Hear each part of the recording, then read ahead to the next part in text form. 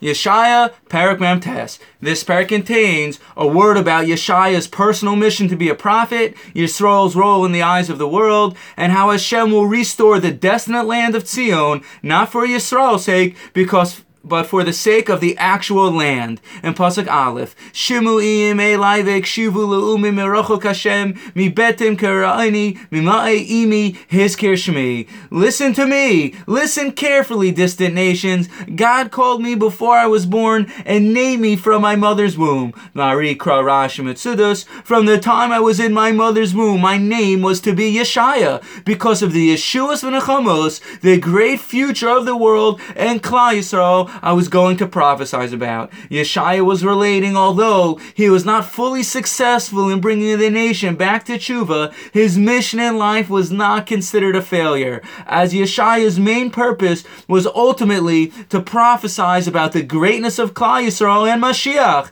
as Hashem had given Yeshaya a sharp tongue to be able to relate his amazing prophetic words. In Pasuk Gimel it says, "V'yomer li avdi ata Yisrael asher b'cha espayer." As he said to me, Yisrael, it's through you I glorify myself. The Radak explains, from the nation to the individual, I, Hashem, glorify myself through the Jewish nation like a master who glorifies himself with his servants. The Svarim HaKadoshim explain, Hashem gets a certain glorification from every aspect of creation, but it's specifically through the nation of Yisrael who Hashem receives the most hisparus, glorification from. As Nach Daily has explained many times, Hashem gets a glorification from even the lowest members of the Jewish people.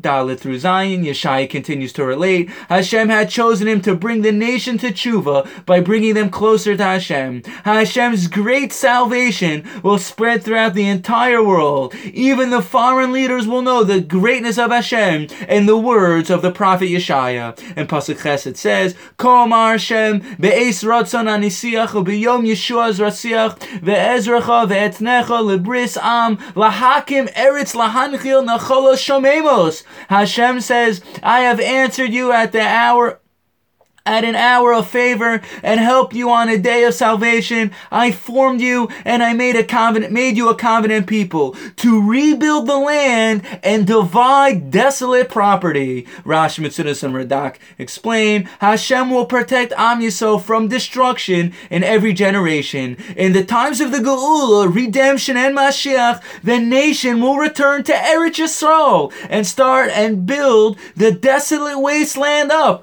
Amazing! As our pasuk clearly says, one of the signs of the Geula is that Klal Yisrael will return to Eretz Yisrael and start to build up the desert land. As we are literally witnessing these prophecies come true. For over 2,000 years, Eretz Yisrael was primarily a barren wasteland desert, as the foreign nations that occupy the land were unable to make things grow and build the land in the way Yisrael has. Now that the Kibbutz Galios, ingathering of the exiles, has begun, the barren land of Eretz Yisrael has started to be rebuilt through the hands of Am Yisrael. Pasuk Tes through Yud Ches, the Navi primarily relates how Yisrael will return to Eretz Yisrael, and Eretz Yisrael will reunite with Am Yisrael, as Zion had felt abandoned for thousands of years, but Hashem promised Zion that one day Jewish children will once again play on her soil.